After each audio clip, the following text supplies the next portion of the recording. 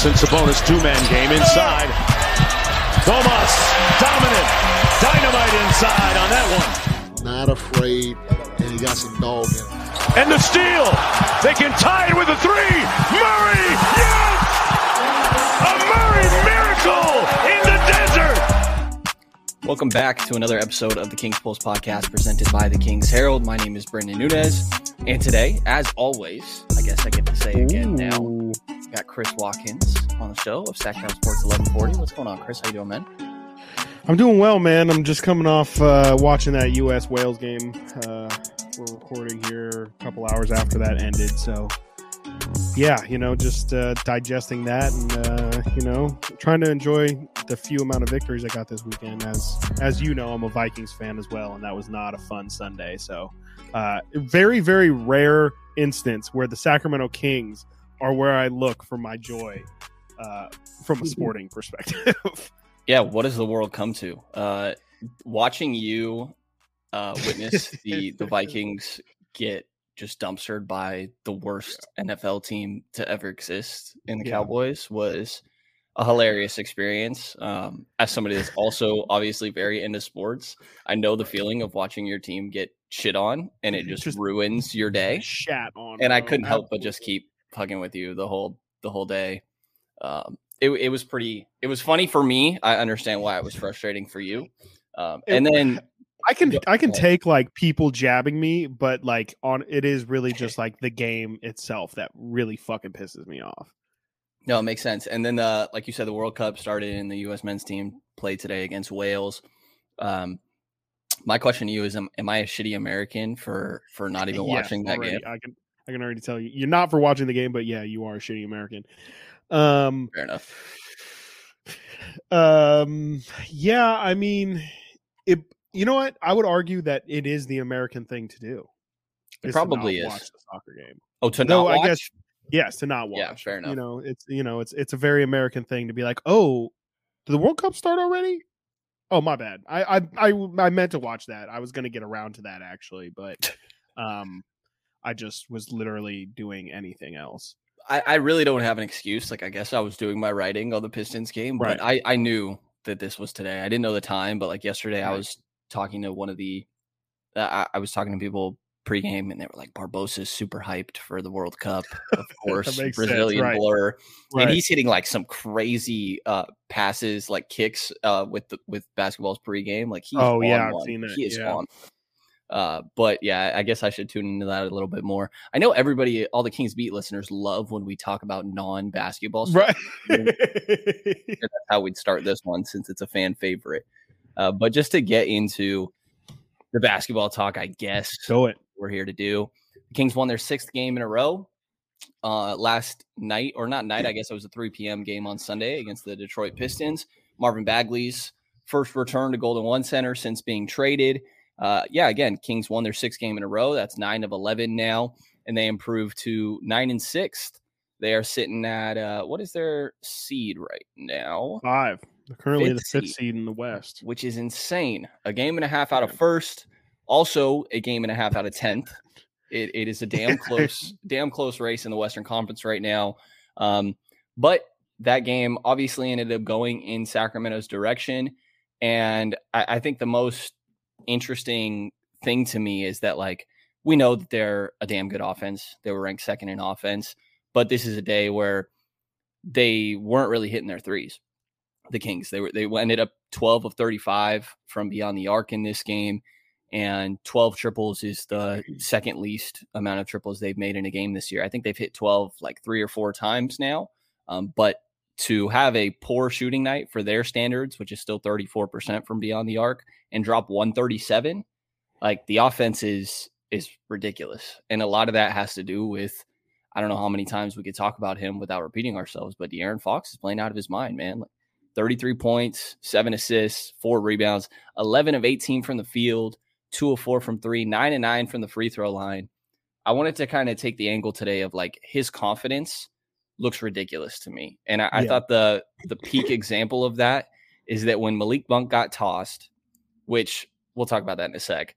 When Malik Monk got tossed, he had an and one free throw he still had to shoot, but he got tossed. And so Detroit gets to pick whoever out of the guys that were on the floor, which they almost thought that they could pick somebody that wasn't on the floor, and KZ Okpala went to check into the game. And I think it's hilarious that KZ now knows that the Pistons wanted to pick him out of anybody on the roster to shoot free throws, but instead they chose De'Aaron Fox. And Fox, when we went to one practice, or we've been to many Kings practices, but there was one practice where they essentially did that same exercise, where they had split the team into two teams, and it was a free throw contest, and at the end, each team got to pick one player from the other team to take one free or go. It was essentially, I think it was back and forth, like a head-to-head free throw battle. Do you remember who was in that? I think it was Alex Len and Chima. Am I right? I honestly don't remember. That sounds about right to me, though. Right. I was just curious who the Kings probably thought was the worst free throw shooter on the team. But of the guys on the floor, it should have been Sabonis that Detroit picked. But they picked De'Aaron Fox, who I think was 6 of 6 from the free throw line at that point. And he went over, or he on the way to, once he realized he got picked, definitely let Detroit's bench hear it for a sec and asked him about it post game. And he pretty much said, like, why would you do that? I've hit every free throw I've made so far this game. And I think that that's just really telling of the confidence of De'Aaron Fox. Like, he ended the day 9-9 from the free throw line. And the fact that he gets picked for free throws, and his reaction now is, why would you pick me? Not even a thought of, I understand why they would. I was a bad free throw shooter before, but instead, like, why would you do that? I thought was super telling. Like, his confidence is on another level. Yeah, absolutely. And it's for that reason, it's incredibly apparent. Also, you can just tell his confidence taking the three is way up there at this point. And he's been confident in the sense of, it always feels like for the past 2 seasons at least, he's came out the gate, like in the first 10-15 games of the season, really, really trying to establish his 3-point shot. And then it eventually, as we've seen, it kind of has always regressed to the low 30 percentile range. But now, so he's always, had an element of that confidence. But now it really, really, it I don't know if it's just kind of an eye test thing, but you can tell the way he's pulling up for these threes that he really does feel like they're all going in. And even one specifically that comes to mind was yesterday. He got a three. I think he was a trailer, and he was wide open on the wing, and Marvin is kind of closing out on him, and he absolutely could have pumped him. Marvin would have gone flying. He could have driven to the rim, but instead, like you said, he's incredibly confident right now, and it feels like all of his, it feels like he's a legitimate 40% 3-point shooter right now. Where is he hovering at this exact moment? He's 38% from three right now. And he from the line is 84%, which are both career highs. And it feels like it's really legitimate, and it's only going to get better as his career goes on. It feels like it is, man. I mean, I got to talk to Luke Laux, assistant coach that worked a lot with De'Aaron throughout the course of this offseason on his jump shot. I got to talk to him pregame yesterday, and at some point there will be an article out on that as I kind of piece that all together. But one of the big things that stood out was a lot of it being on shot selection. And that's what De'Aaron mentioned postgame, is that he's just kind of picking his spots. There was specifics to his form that they cleaned up, but it's really just his confidence being on another level and his shot selection. And for him to be averaging 25 points on 55% from the field, and then the numbers you mentioned, 38% from three, 84% from the line, this guy's on one right now. He just won Western Conference Player of the Week. And ironically, Tyrese Halliburton won Eastern Conference Player of the Week. Both of their teams went 3-0. Both the Pistons and the Kings are 8-2 in their last 10 games, which is just, or I'm sorry, both the Pacers and the Kings are 8-2 in their last 10 games, which is just hilariously ironic to me. But the Kings are playing great. Sabonis has been a big part of it. Don't need to get too much into it, but there definitely were some whistles yesterday that felt reminiscent of the beginning of the year when it came to Domas. But real quick on Malik getting tossed. The first tech is the really weird one to me that he got, because the second one, I get why it frustrated people, Malik had, I think the play before, De'Aaron got a steal and finished in transition. That might have been the Ivy one, the one where he had Ivy spinning in circles and then threw it down. And then the next play, Malik gets a steal and he gets a really tough and one finish. And then right after, he's kind of flexing right in front of Killian Hayes, and he gave him a shoulder bump, and it kind of knocked Hayes back. And that's a T. Like, I don't like that that's a T, but in the modern NBA, that is 100% a technical. And to be honest, like, Malik just needs to know that I already have a tech. That is probably going to get him tossed. There's a chance it doesn't get called. More often than not, it's going to, though, right?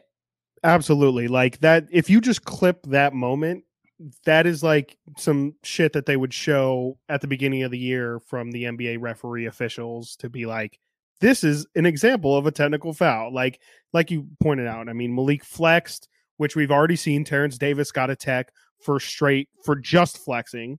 He did. I think if I remember correctly, he did kind of step over. I think it was Dame. It was the first game of the season. So we've seen precedent for that. And then you throw on top that Malik really did take steps towards, who was it that he did it to? Killian Hayes. He took steps towards him. And then, like you mentioned, really did extend his forearm a little bit. And it wasn't, the biggest shove, but you just can't do that.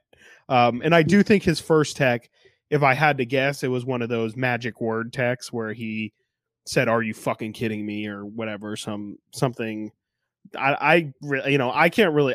That is one of the great mysteries, is things said on an NBA floor, and like what does officially get you a technical foul, because we see people complaining after every single call, but there does seem to be calls like the one Malik got where it's instant, like you say a magic word and boom, you're automatically hit with one, because it really was like Malik got a foul, complained about the foul, got called for a tech, like in that order, incredibly fast. Like as Scott Moak announced, foul on Malik Monk, it was immediately foul on Malik Monk, technical foul on Malik Monk. So like you said, I definitely think Malik needs to be smarter in that moment and just kind of know, like, you're already on watch and you will get it. Like your next one will toss you. And that's exactly what happened.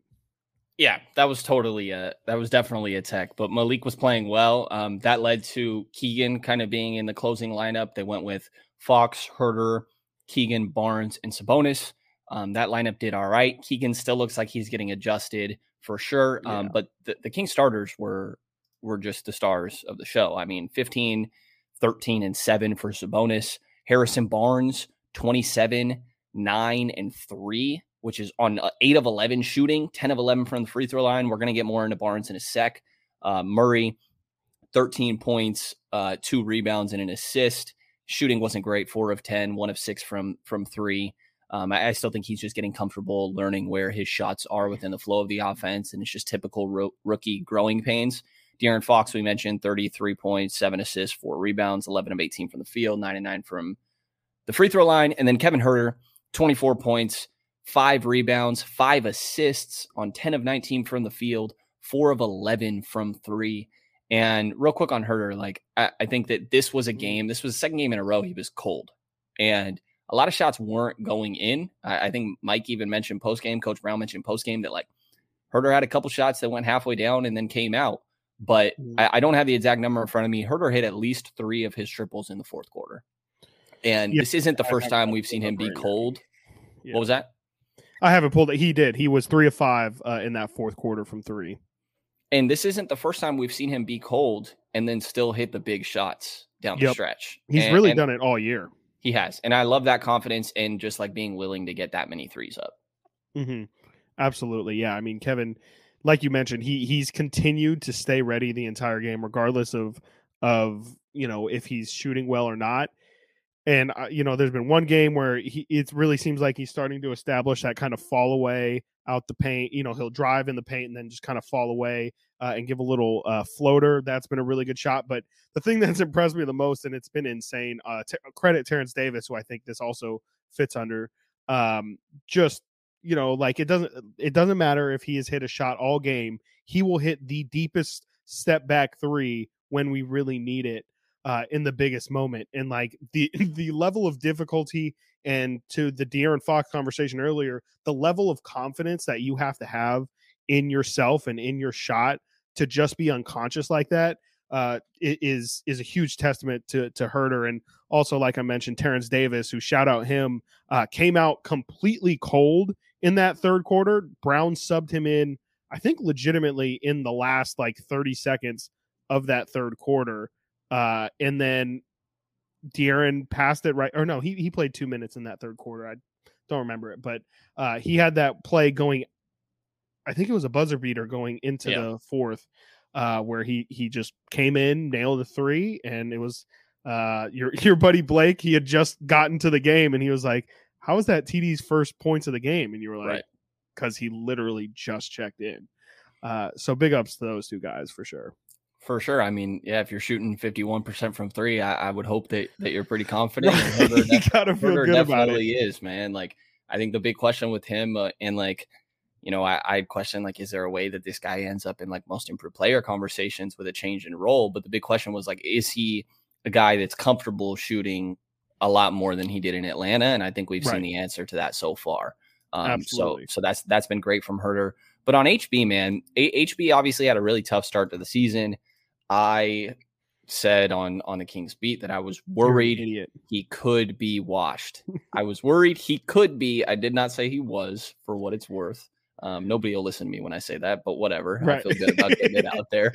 But in this 6-game win streak, man, HB's been playing great. Throughout the course of these 6 games, he's averaging 16.8 points, 6.3 rebounds, 2.7 assists, 1.2 steals on 61% from the field, 42% from three, just over 3 attempts per game, and 89% from the free throw line, just over 6 free throw attempts per game. HB looks like the player that we expected again. And I think different people had different expectations for what that means for HB. But I think it's telling that Coach came out, and the very first thing he did in his post-game presser, which we're going to get to because the vibe around that presser was not what you would expect it to be when the Kings just won their 6th game in a row. Very first thing he said, though, was that HB's been playing well, that he thought he stepped up on both ends of the floor and had a big game for the Kings. And he mentioned him guarding Bogdanovic, who was very clearly Detroit's best player. In the game against Brooklyn, KD was he was the one assigned to KD. And I think he's been solid on defense. It's kind of like typical. It's just what HB was last year. I think he has his moments where you definitely want more. I wouldn't say he's like a great at containing the perimeter or anything, but he's their best wing defender right now. Mm-hmm. And that says a lot about the team also. To KZ withstanding.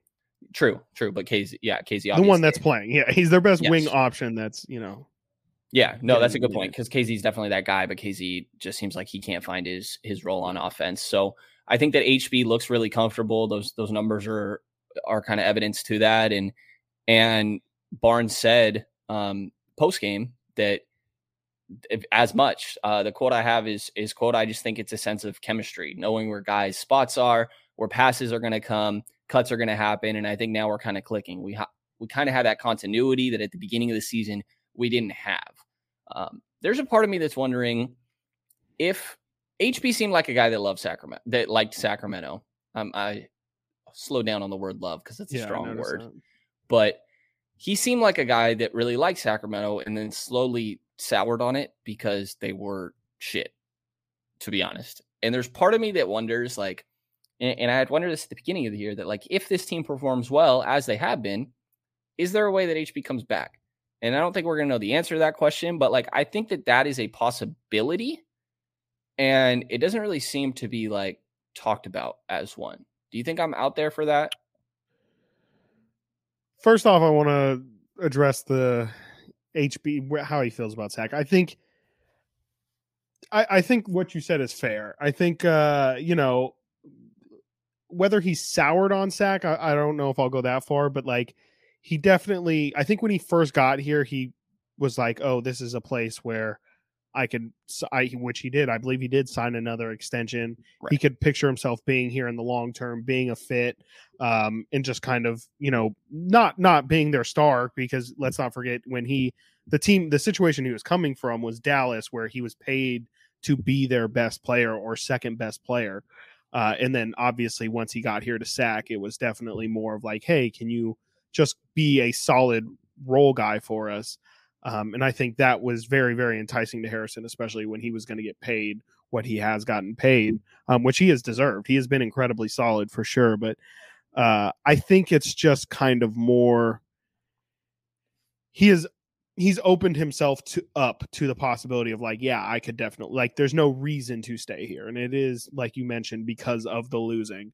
In regards to him staying, I don't think it's out of the question. I would be very surprised if it happened.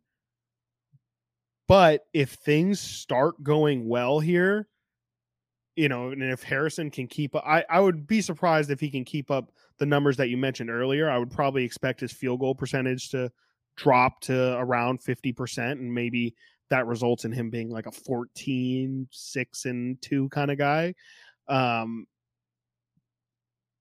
Yeah, I mean, I don't know. I think there's a chance, but I if I had to imagine, he would have some value out on the open market. I don't think it's a very good free agent class. If I'm not mistaken, like Zach LaVine is kind of like the best player, and it's kind of a bunch of Harrison Barnes level role players.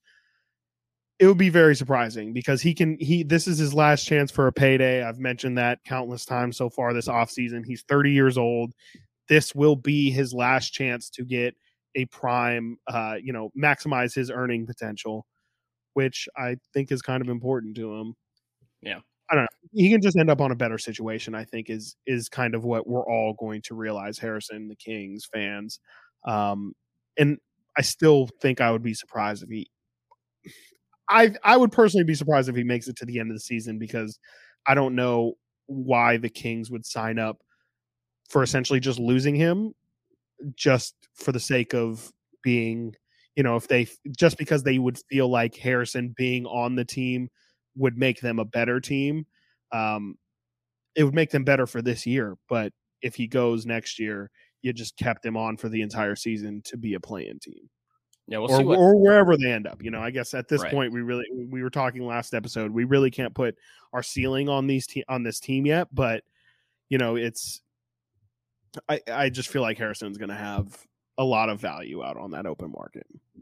We'll see what ends up happening. And I don't mean to speculate on his mental because we don't know, but it's kind of piecing the dots together that we've seen. Like he's talked like he likes the city of Sacramento. I don't think there's ever been anything with the city or anything. I'm just saying, like, I do this often, and maybe it's irresponsible of me, but I like just imagine the human aspect of being in that person's shoes. And I would be super frustrated with the amount of losing that had happened and the way that it happened since he's been here. And maybe there's an aspect of this thing turning around could change how he feels about potentially sticking around, because I feel like it's been talked about as like it's inevitable that he leaves. And I'm with you. I think that's what I'm expecting. But I don't think that it's like 100% like it seems to be talked about sometimes. But point being, I didn't mean to get too deep into that. Point being is that HV is playing really well. And I think that he's found his comfort. And that's really important for this Kings team. He's like the fourth guy more often than not. But like we saw last night, he's has nights where he's capable of being the third guy. And I think it's good to still see that. I also totally glossed over. I have these clips that I've been meaning to play, but totally glossed over. So that's my bad. And I just want to point out that when we talked about Kevin Huerter, this would have been the perfect time to do it. But to backtrack, I thought you were going to. I know it slipped my mind. But during the Brooklyn game, De'Aaron was mic'd up, and I think it was the NBA that put out a video. It might have been the Kings that put out a video of all his mic'd up moments. And the best moment by far was him talking about Kevin Huerter, and Chris clipped it and put it up. And I'm guaranteed to use this meme throughout the course of the year, and specifically this wording of stupid. So here's that clip. That boy Kev going stupid. Going stupid. It is perfect. I love it. It's just a fun clip. It just adds to the collection of memes that we have for this Kings squad. That boy Kev going stupid. It is so good. But yes, just randomly throwing that in there. I should have done it smoothly earlier, but I had to play that clip because it is one of my favorite things as of right now. The other thing I want to talk about before we get into, because I do think the most important thing is that Coach was really disappointed. But before we get into that, Marvin Bagley's return. Marvin. We also had Dadley sitting courtside. Yeah. Very prominent. He's a large man, so he's very hard to miss. And he's in Detroit blue. Yeah. Right. Yeah. So I had tweeted out that I hope Bagley doesn't get booed because he spent what you were expecting. Right. No, I knew he would, but I was hoping it wouldn't be bad because when it comes down to it, my point of view was that he spent 3.5 years in SAC. He got super injured. It's not his fault where he got picked. And like, I don't know how much it's his fault that he's just like not that good. Like maybe that's wrong of me because it's on him to get better, but he's been super injured. Again, I was just kind of looking at the human aspect of this guy spent 3.5 years on the team. Like, is there a chance that some people don't boo him like crazy? And that's just not what happened. But it absolutely makes sense why. His dad talked a bunch of shit throughout the time that he was here. Bagley refused to check into a game at one point. Right. I forgot about that. And he talked shit after he got to Detroit. Like, I totally get it. But what was your reaction to how the crowd treated Bagley? I mean, I knew it was going to happen. I knew it was going to be that bad. There was a 0% chance that was going to go well for him. It's not necessarily like you said. It's not that it's his fault. It's just when you mention all of the bad moments, sure. What were the good moments? Like that's there were more some though. There's Mo Wagner dunk, obviously, which we will all forever remember where we were when we saw Marvin Bagley and Mo Wagner's life. You specifically, fucker. You're always talking about someone having a Marvin Bagley moment, and it's hilarious because it adds to it's just the fact that his Marvin is like so perfect, right? And it's like perfectly Kings. The 360 lob against San Antonio. Let's not forget, I'm fairly confident both of these two moments were his rookie year. Probably. And his rookie year was good. People forget he's a first team all NBA rookie for that season. It was the first 5 picks of that draft were made up the NBA rookie first team rookie that year. He had a really good rookie year. And there was some promise, but from the get-go, it was we wanted Luka. It's also people have a tough time booing Vlade. They did at one point, but it's where do you place your anger for this situation? He's the only one who you can really place it on, and then you throw on the fact that his dad's an ass, and a big problem too was Marvin was pretty childish about it. Like, let's not act like Marvin had nothing to do in this. No, he could have shut all that shit down. Yeah, he was never. I don't want to throw shade here, but he never owned up to anything or apologized or even made mention of like, hey, that's my dad, he's going to do what he does, I fully support him. That's not how I feel at all. Or he at least, and he might have made that comment once, but it did not feel like he was very vocal about it. He did not go out of his way. Like, he thought it was weird that he would get asked about it. And I just think he didn't have the right attitude. He was what is Marvin now? Like 22, 23? Yeah. He's still super young. And he's, he I think was a very big family guy. And much like we saw with the LeVar Ball situation, I think it was honestly a lot more similar to that than people realize, where his dad was incredibly involved in just about everything that had to do basketball wise with his kids. And it was just a nasty situation. We don't need to talk about it too much longer, but I completely expected it. And I do feel bad for him. I 100% feel bad for Marvin. I think I was telling you, you and Frankie yesterday, like, his dad is sitting courtside. His dad's an ass. His dad definitely knew that this was coming. There's probably a reason why he decided to fly all the way to Sacramento just to go sit courtside for this game. It was probably a bit for emotional support. I'm 90% sure that most of it was because if Detroit won, he would have walked on center court and done something completely reckless. But I think how tough is that? That is your child, like that's your 22-year-old kid getting booed like it's a gladiator stadium. Yeah. Every time he touches the ball. Every time he touches the ball, you felt like, it's one thing to playfully boo, and it was playful boos, but there was a bit of animosity in that. Like you could feel like it was a mob, not a mob. I gotta be careful because people decided to create actual mobs in these kind of situations. Not this exact, but there was definitely some anger behind it, and that can't be a good feeling to be like, holy shit.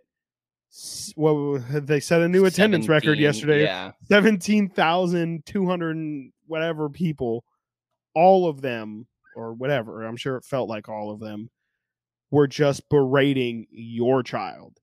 And, that's viewing it from Dadley's situation, but imagine Marvin as well, who, I'm sure he would like to have believed, kind of like you, that, oh, maybe, I'm expecting to get booed, but will it really be everybody?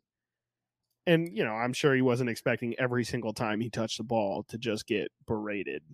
It was tough. And I'm sure from Marvin's perspective that it was tough. Like it was, he played okay for what it's worth.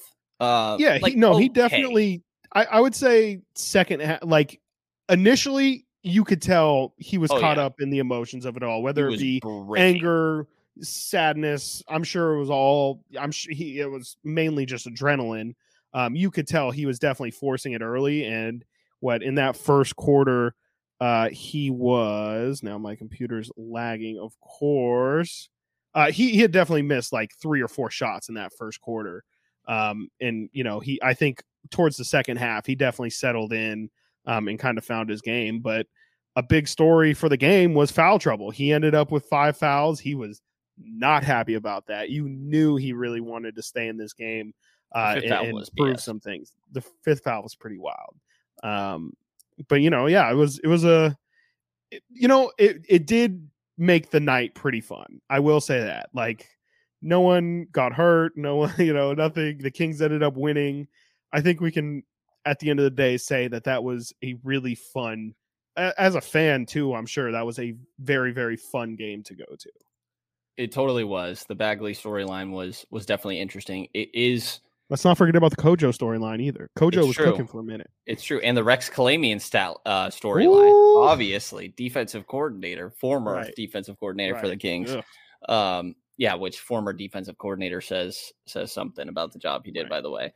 But, I thought the Bagley thing was interesting. It's funny. Funny's probably not the right word, but I can't think of a better one. I guess ironic that he hurt himself. He had a little bit of a hand thing going on. No, funny's not the right word, but ironic is it? It's just so fitting, man. Ironic. Like, we're watching Bagley. Like, he had this really nice putback dunk, right? And you pointed this out. And then right afterwards, he's running back up the floor, grabbing his hand, like the whole time. And I hated how familiar it felt to watch Bagley just move around and like be clearly bothered by something. Yeah. And I just thought it was so ironic that happened. But I think the way to transition it back into the Kings is that, like, you saw what Sabonis did to him early. The way that he was just able to get wherever he wanted early. Right. This is off ball fighting to get kind of post position. He could get wherever he wanted. And the Kings weren't very great at making an entry pass. And also they're not trying to just like feed the post and then watch some guy post up. That's just not how their offense works. But I think that, like, you see the clear difference in physicality that this Kings team has compared to teams of previous years. And Marvin Bagley is kind of the guy I'm using as that example. But the physicality of this team is just night and day. And I think that that's been a really big thing for them in their recent success. But defensively, they were pretty damn bad this game. They gave up 129 points to a team that had a 3-14 record coming in. That was without Cade Cunningham, without Saddiq Bey, without Isaiah Stewart. I believe all 3 of those guys are starters, or maybe fringe starters that they were kind of playing with different lineups throughout the course of the year. But it was right. The Kings have their hot guys, which is hilarious wording if you don't understand the is. context, by the way. But they have their guys that they specifically do not want to let shoot threes. And then the other guys that they're not closing out as hard on, but they are still obviously not trying to give up threes. Like, they're really bad at protecting the rim. And I think that's just going to be a thing with this Kings team. So they're making sure to not give up open threes. But what happened in this game was the guys that aren't your typical good 3-point shooters were lighting them up. Bogdanovic is a good 3-point shooter, but Jaden Ivey, 4 of 4 from 3. Killian Hayes, 2 of 3. Kevin Knox, 3 of 5. Corey Joseph, 2 of 3. And they end up 15 of 29 from beyond the arc at the time. And I want to run through, I probably should have pulled the clip so you could hear Mike Brown's disappointment, but I have the quote here that I'll read through of him in post game because he really wasn't happy with this game. Specifically on the defensive end, it was just unacceptable, and there's no two ways about it. And the quote I have from coach is, quote, "We gave up middle and we're a no middle team. We got blown by. We didn't come help like we're supposed to from the weak side when guys did drive the basketball. We didn't communicate. There were a couple of breakdowns where we had 3 guys around the ball, and somehow, some way, nobody picks up the ball and the guy goes and scores a layup. We didn't get out to shooters with a sense of urgency all the time, especially the guys that are, quote, low percentage shooters coming into the game. Anybody can knock down a shot if you don't challenge a shot, and they get in rhythm and they know you're not going to contest. It's not running the low percentage shooters off the line, but at least being there and making them feel you. There were a lot of things defensively that I thought we did that we've done a better job of as of late. And I thought we trended in the right direction, but maybe this was one of those times where we took a couple steps backward tonight defensively. Hopefully we can start moving forward again on that side of the ball." What is your reaction when the Kings just won their 6th game in a row, 9 out of 11, and coach comes out feeling kind of pissed off with their performance? I like it because he's not wrong. Like, nothing about what he said is wrong. And I agreed with him after the San Antonio game when he did the same thing. When he said, I mean, he wasn't as critical, I think, as he was in the Detroit game. But, I think they're not, he's not afraid to say, like, in the San Antonio game, yeah, the results might have been there, but I think he even said it last night. It's not about wins and losses sometimes. It's about the how we got there. And if you don't like the process, then that kind of is all that really matters, because you can find ways to win ball games. It's just, if you're not playing the style that you feel like you want to play, then it's not going to be consistent, and it's not something that you're going to be able to, it's not going to be a real part of your identity. You're just kind of getting away on talent or whatever it is that they're getting by on, or, maybe just the other team missing, inopportune shots, that kind of thing. It's good that he's holding them accountable, because the last thing I think Mike wants to do is have these guys start feeling their oats a little bit and feeling like, kind of like what I was just saying, like, oh, I heard you, Mike. I understood what you're trying to do.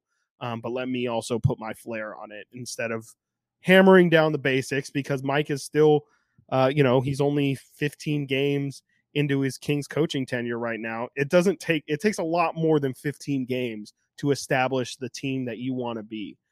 So he's still trying to instill those kind of things and make sure that these guys, they should feel good about themselves for toughing through 6 games and getting on this win streak. But that doesn't mean that we're doing everything that we're supposed to be doing. And, it's honestly just exactly what you would expect a coach to feel like. You would hope that your coach isn't satisfied with just getting victories. He is really, really concerned with the process. And it's, that is Mike Brown to a T, is being incredibly focused on the nitty gritty stuff that you can always tighten up, where he even had, if I'm not mistaken, even in the Brooklyn game where they score 153 and win by 30 points, he still was like, no, there's some things that we can definitely tighten up on. And he's completely correct. There's always something that you can get better at. I think it's a great mindset to have. And I, like you, totally understand where he's coming from. I mean, you can't give up 129 to the Pistons. Right. You just really can't. And he also acknowledged, obviously, their offense was great. I think he said the sky's the limit, and he's been surprised at how quickly they've clicked on that end. But you can't rely on dropping 130 plus to win a game. It's just not sustainable in the NBA.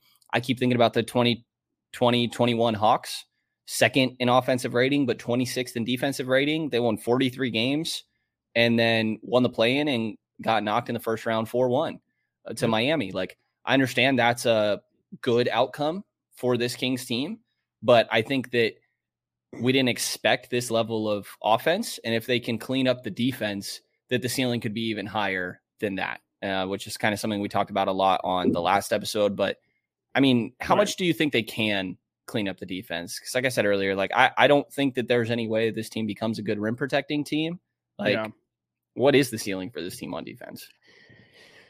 The more and more I think about it, and the more that they allow the Spurs and the Pistons and, you know, these really bad offensive teams to continue to put up numbers against them. The Lakers, the Clippers, honestly, the worse I feel about the potential of the defense. Like you said, I don't think that the rim protection is going to get solved anytime soon. They're allowing near the top of the league, if I'm not mistaken, in at the rim field goal percentage, which is incredibly tough, because I do think that especially we saw against Detroit the other day, it felt like Jalen Duren was just killing them on the glass. And size is a huge issue for this team, especially if they're going to continue to roll with this 9-man rotation where it's really just Mezzi and Sabonis as the only true bigs playing.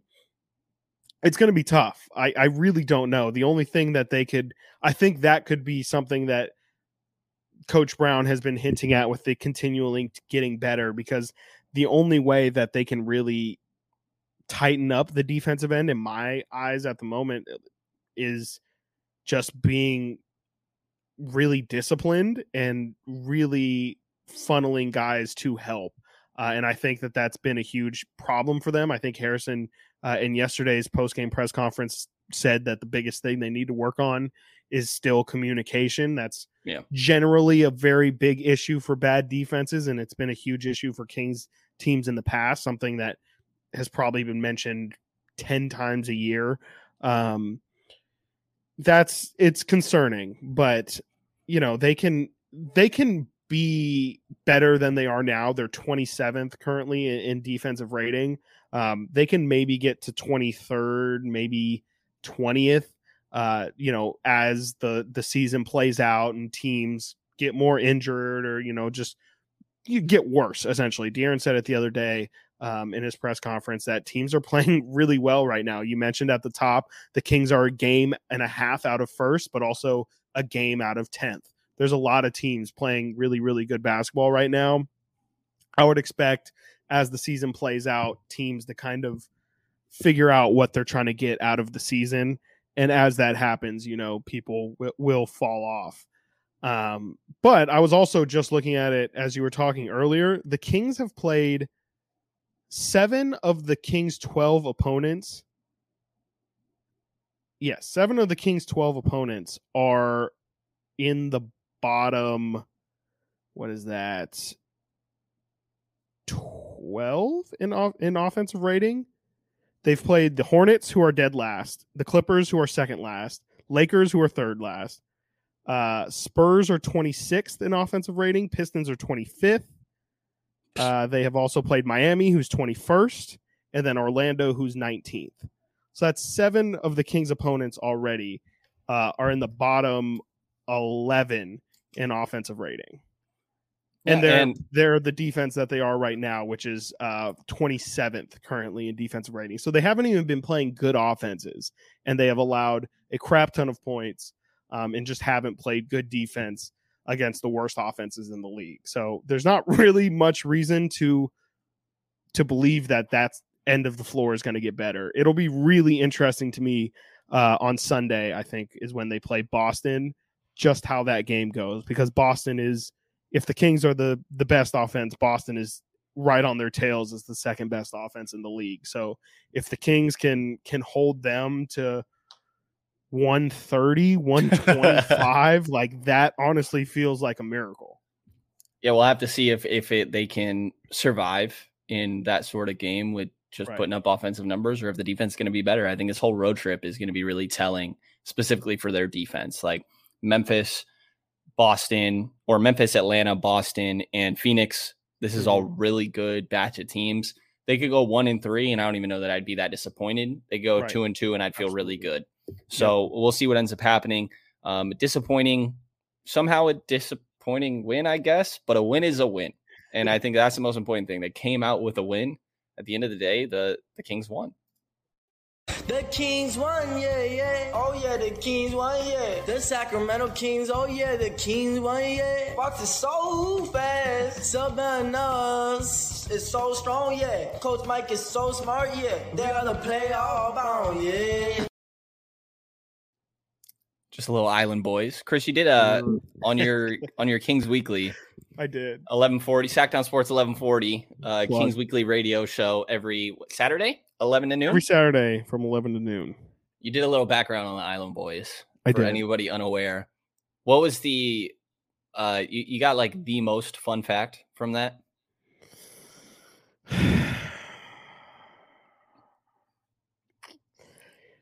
No, there wasn't really many many facts behind them. There's really not much to them. They're just Their names were pretty great. One of yeah, the one that Kodiak included Red the Soulja Boy and Fly Soldier Yeah. is their names. They're brothers. They're 20, which kind of surprised me. I mean, yeah, they're pretty simple guys. They're just they've been arrested multiple times, which I guess I was kind of surprised by because I feel like I don't know, they gave off the vibe of like people who want to be about that life, but probably aren't actually about that life. It seems like they might be about that life, but I apparently guess so, right. they owe their manager $150K or something, which is 150K. wild. And that's how we got the cameo. It is. It literally is. Like bro, they charge $180. That might be the funnest fact. They charge $180 per cameo. That was an 18-second video. It was $10 a second. Is that right? Yes, $10 a second for that video. And shout out That's to insane. the small ball pod who Yes. ate that bill for the sake of all of us Right. for some amazing content. I would say worth. Hopefully they feel the same. I would never pay that, but Never. I love that they did. I love that I they appreciate did. it. Yeah, I appreciate it. I think there's and- 3 of them, so maybe they split it 60, Is there? 60, 60. There's a third one? No, there's 3. There's 3 guys in the podcast. Yes. I thought you meant 3 Island Boys. Got you. Third island boy. He's on his own island. Right. You're a dumbass. Is there any final thoughts on the Kings before we move to our overtime segment? Yeah, I mean, we kind of asked. You mentioned a little bit earlier there. What do you expect to? I asked you this on Kings Weekly as well, but like, what do you expect to see from this little road trip right here that they have going on with at Memphis, at Atlanta, at Boston? No Jaw or Bane in this Memphis game coming up, or possibly Triple J as well. Have him on my fantasy team. He's just dealing with coming back from injury. Yeah, I think it's a good test, man. I mean, you mentioned like the offenses that they've gone up against so far are not exactly the best of the league, is kind of saying the least there. So I think it's just like, how good is this Kings team? Because right now I'm like, okay, this team is for sure a play-in team. And I don't know how much higher than that we're talking. Like last episode, we spent a good chunk of it talking about like, do we need to reevaluate this ceiling? Right. And I was kind of in the moment saying yes. And I think you were a little more skeptical, understandably so. But I think that this road trip will kind of give us a better idea, at least for myself, of like, has this ceiling changed based on what we've seen so far? Because they're playing really damn good teams. Yeah. And will the offense keep up as well? I mean, they're putting up crazy numbers, but saying that, they continue to shoot well above 50% in just about all of these games. So, it's been different guys, different nights too, which has been another huge testament to how good their offense is, that they're managing to stay. It's always going to be somebody's night, it feels like. And so that the fact that they've been able to stay hyper efficient while also getting multiple guys involved is a good sign, but can that continue? Also, eventually, I always hate to bring this up, but like, I think I mentioned it last week, injuries are going to happen. Like, they just are. Sabonis is going to miss a 4-game stretch. Hopefully it's no more than that. Fox has already missed a game, but he might, he's had a lot of injuries in the past. The most games he's ever played in a season, he did play 81 games in his second season, but besides that, it's been 51 games, 58 games, 59 games. He has not been able to put together full seasons here. So can their guys step up when they really, really need to?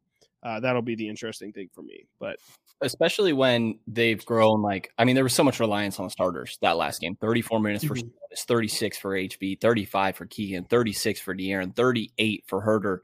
Malik Monk was the guy on the bench who played 19. And then, but he would have played more if he didn't get tossed, right? He would have played, but then after that, the bench wasn't doing it last night. Trey Lyles 10 minutes, Metu 14, and right, yeah, Metu wasn't great last night. He was not great. I've said enough about Metu, but it was kind of the same issues that I think we've seen before, specifically lack of rim protection, giving up those offensive rebounds with Duren. I think a lot of that happened when Metu was on the floor. Davion Mitchell was okay, but only saw those 14 minutes. It was another night where he just played kind of when De'Aaron didn't. He played a little bit alongside Fox, but not too much. Terrence Davis only saw those 3 minutes. So if somebody goes down, is there people on the bench that can walk into more minutes outside of Malik Monk? Because I think we know the answer for him. But after that, can any of these guys play substantial minutes? I think is kind of TBD, and that's something that'll be answered down the line. But yes, overtime segment today. And again, anyone unfamiliar, bringing this back around, I used to do this, but getting back in the swing of it, overtime segment is I was going to say non-basketball related, but I guess this is still basketball related, but it's just whatever direction I want to take this that's not focused on the Kings. And today's, the idea was I was scrolling through TikTok and I saw one of the LeBron lies memes, because this is a hilarious thing right now. I think La Fabrication is the name everybody's using. It's hilarious. Le Cap, whatever you want to say. LeBron's lies are a hot topic right now, and I wanted to ask you, what is your favorite LeBron bullshit moment? Anybody unaware? Okay, well, actually, we'll go through yours, and then we'll go through mine, and then we'll list some of the others, because there's a lot, and they're hella funny. I'm going to name two specifically that stick out. One is the most recent one, where he said he was bumping the Migos. The reason why this all came up, he was recently, after a Takeoff's passing, in his post-game press conference, was like wearing a suit and tie and all that, because I guess there's some famous picture of Takeoff in the same suit. But a reporter asks him about it, and he's like, man, you can ask anyone in that Miami locker room. When I got there in 2010, man, they couldn't get me to turn it off. I was playing Migos 24/7 in there. Like, I knew they were going to be big all the way back then, yada, yada, yada. The Migos did not form as a group until 2013. I didn't know that is hilarious. Yes. So that's kind of one of those where it's like, you can maybe cut him some slack, because he probably was bumping Migos in Miami, and like, maybe he got the time frames mixed up, but he was pretty clear that it was like his first year in Miami. What's the first Migos song you remember? Hannah Montana. Okay, yes. Yeah, that's the one. Where that's literally the whole song. Yeah, it's Hannah Montana. It's a classic Migos song where they just say the title. Wait, no. Hannah Montana is Future. Is it not? I think Hannah Montana is no. Hannah Montana is Migos. It is Migos. Yeah. Ooh, hold on. Now I'm looking it up. It is Migos. Okay. It might have been Versace, which is also incredibly similar to Hannah Montana, where they just say Versace. Medusa head on me like I'm Illuminati. Ooh. Ooh. It was Drake as well. That's probably why I heard that first. Yeah. It was. Oh, you know what though? Actually, wow. It was fight night. It was definitely fight night. I don't know if I know. Hit him with the left. Hit him with the right. I knocked the out like fight night. I think so. The other two are definitely more familiar to me. But that is a great example of the LeBron one, and I guess that's where this Yes. started. I didn't realize that that's why this started It recently. like re-sparked it. The Yes. other one is probably the most popular one, and it Kobe. is. Oh no, actually. Oh, go ahead. Do you know about LeBron's books? Yes, they're so good, dude. So We got there asked is the Godfather one question. the Godfather one.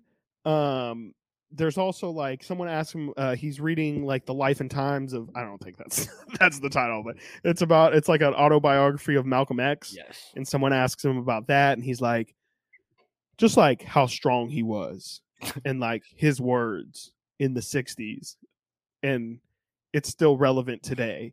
Just like big like book report that I didn't read the book, Right. or I read like 2 chapters of the notes. book. Yeah, Yeah. that definite big energy. But yeah, there's the meme that LeBron does not get past the first page of a book because there is an alarming, like an There are a lot alarming, of pictures. like more than 5 pictures of LeBron being on the first page of a book, like walking in. You know how they do the tunnel cam and stuff like that, and people will take pictures. Which as who they're reads getting out while of their they walk, car. by the way. Exactly. Another point too. He's probably not reading the book. He Right. just wants to Look-capping. be. He's look-capping. He's just trying to be seen. He wants photos out there of him reading Alfred Hitchcock novels. Like I don't understand. I think he just wants to maybe be viewed as like an intellectual, which I'm not saying he's not, but it's just a very weird way of proving that, Right. I guess, is his intention. But those are definitely the two that stick out the most to me.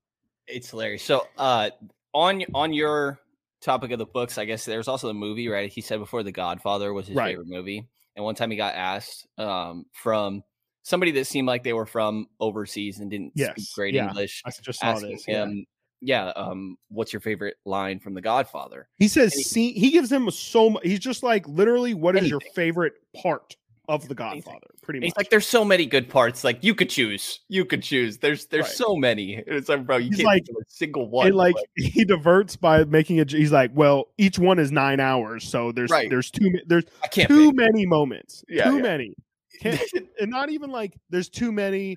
Like a normal person. Oh, there's too many. Like I've never seen The Godfather. I personally have never seen The Godfather. There's Right. 3 I'm of not them one to talk about motherfuckers. movies. They're way but I've too never long. claimed it Right. was my You favorite. and I are definitely like the ones who do not watch movies. But I can at least like make some bullshit like, oh, there's each one of them's 9 hours, bro. Like, there's of course the scene where they close the door at the end of the movie, and like you're like, that's leading into the next one. And I love Mafia in general. Boom. That's how you bullshit. Right. That's how you just sound more believable. There's that one really famous quote in the middle of the first one that I don't want to say it because I don't want to butcher the quote, but you know what I'm Right. talking about. Right. He could have came up with such better Boom. bullshit than it's a really long movie. There's too many to Yeah. pick. You decide. You decide. Yeah, like what the hell is that? That was hilarious. Not my favorite one that I have down because I thought that you might pick it is the Kobe 81-point game where he says this is the picture of the meme that is going around. Right. Is a super young LeBron. I think he's got like a sweatsuit on or whatever. Yeah. It's definitely like mid 2000s LeBron. Yeah. Hairline on full display. And he says like, yeah, I told my friends the day of the game that I felt like Kobe was going to go for 70 today. He's like, I don't know why I said that, but I just felt it. And then he's like, and once he got to 70, I was like, oh shit, he might as well go for 80 now. And it's like, bro, you did not sit there the morning of and predict that Kobe was about to drop 70. That is cap for sure. My favorite one though is this happened within the last couple years because he was on the Lakers. He got hit in the eye by Draymond in a game. Mm-hmm. And then later that game, he hits a game-winning 3 that was crazy, right?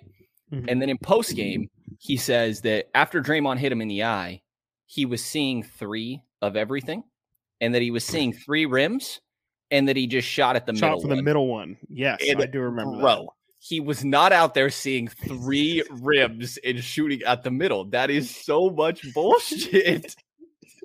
But it is prime LaFabrication. It is great. It is hilarious. And I've loved these LeBron memes recently. he's probably going to say that he predicted Sacramento to end their playoff drought a couple Oh, years 100%. ago. He's like, I 100%. knew Mike Brown was going to go there. Once they signed Malik, I seen Malik last year. I see the work he put in. I said, they got Fox, they got Herter, now they got Malik. That's a playoff team right there. I knew it before the year. I told Mike that. Right. Ask him. I told him.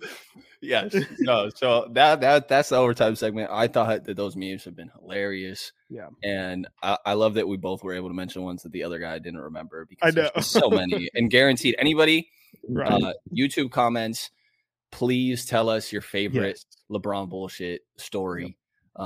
Twitter as well. I think they're freaking hilarious. I like but the bullshit. bullshit. Yes. Cap, fabrication. There's a lot. It's great. But that's going to do it for this episode. Chris Watkins of Sacktown Sports 1140, Return of the Roar podcast co-host with our guy Frankie Cardicelli. Yes, sir. Sacktown Sports 1140, Kings Weekly every Saturday 11 to 2, doing pre and post game work as well for them, right, on some of those shows. Yes. Yep. Anything else I'm missing? Got a lot of shit, my guy. I know, and I'm still broke. If you can believe it. No, that's it. Podcast I mean, checks don't hit, man. bro, let me tell you, podcast checks do not hit at all. I get paid in experiences. That's Right. definitely what my employer would say for sure. Retweet. But things are going well, man, for sure. I'm excited to be hopping on this. I think this is like something. I do a bunch of different shit, but this is different than the other shit I do, and that's my main goal with me trying to do everything is having. It's all still my voice. It's all still me, but having, each be a different kind of avenue and have a different vibe. And I hope people enjoy me, because it would really fucking suck if someone out there is just like, bro, I hate this fucking guy, because I for sure would have been like that. I used to be a heavy, before I was the podcaster, I was the podcastee, and I would listen to who's somebody who's not in Kings Media anymore, so I can shit on them. We don't got to do that. Sure. I would listen to Person X, and I would be like, I don't fuck with this guy at all. And every time he's on a pod, I'm like, this guy's an idiot. So we can do one. Maybe a former broadcaster. We don't have to drop a name, but maybe a former broadcaster for the team. Right. Yeah. Right. Yeah, Right. Fair enough. So I was not a heavy listener of said person. So Chris Watkins haters, get in our comments. Right. Please let me know so that I can get on even more shit that you listen to and fuck your entire listening shit. Wow. There we go. PG podcast over here at Kings Bulls. Also, yeah, I mean, that's really the biggest thing is I can curse on here. I can't curse with anything 1140. So there we go. I'm gonna let this shit fly. There we go. I'm gonna let that motherfucker fly. Right.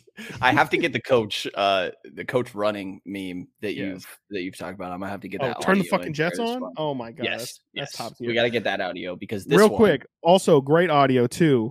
De'Aaron yesterday saying, "I can get whatever fucking shot I want." Yes, bro.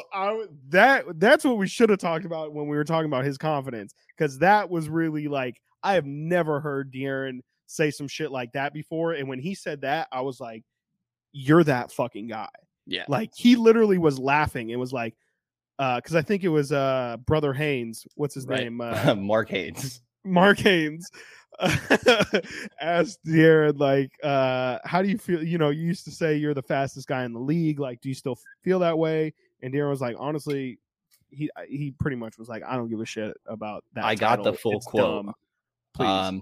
I use my speed when I have to. I feel like my pace is a lot better than it was in the past. The label doesn't necessarily matter to me. And he said, I get whatever shot I want, honestly. It doesn't really matter to me. The question just comes up a lot, but honestly, I don't care. I should have clipped the audio like you're saying, because that is a great display of his confidence. He's literally laughing, saying, I get whatever shot I want, honestly. Yeah. So, like, it's really, it's actually funny to me. Like, wow. And then he mentioned at some point in there that I didn't end up typing out because it wasn't the smoothest to transcribe, some of long lines of like, I'm shooting right up there with the best in the league. Like, he's that guy. He's that guy, and he very And he clearly knows has been. He knows it. He does, and hopefully he keeps it up. So, but that's going to do it for this episode of the Kings Pulse podcast. Appreciate everybody in here on all listening platforms. We got video form as well on YouTube. So check that out. And then I've been doing writing just like all the other great guys and gals at the Kings Herald on that site. So take a look at kingsherald.com and take a look at their Patreon to support local independent Kings coverage. And if you enjoyed this episode of the Kings Pulse podcast, please subscribe, rate, and review. And hear from us again in the next couple of days.